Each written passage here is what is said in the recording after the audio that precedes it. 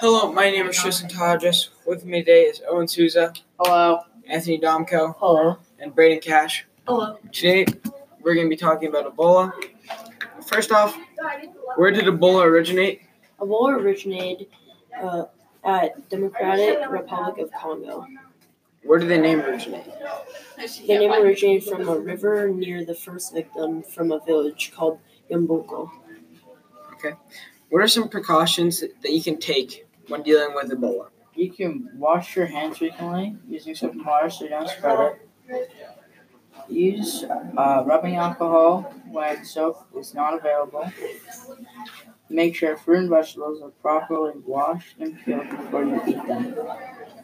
Avoid physical contact with anyone who has possible symptoms of an infection. And don't handle dead animals or their raw meats. What is the deadliest outbreak of Ebola in history? The deadliest outbreak of Ebola is in 1976 near the Ebola River, where is in Democratic Republic of Congo. Okay. And how does Ebola spread? Ebola spreads by bodily fluids of an infected person, handling objects that have been contaminated, and feces, vomit, and such things.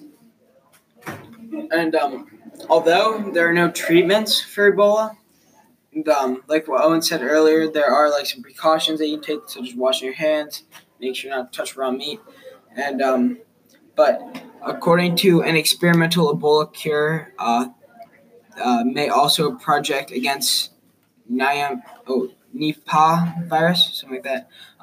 It was an experimental drug that helps prevent monkeys from getting the Nipah virus, and it's being tested as a vaccine for Ebola. It's being tested in the current outbreak in the Dominican Republic of Congo, and but there aren't any cures for it at the moment. It's kind of you have to wait it out, which isn't good because it's a very deadly virus. Brent, do you know how many people died from the deadliest Ebola outbreak?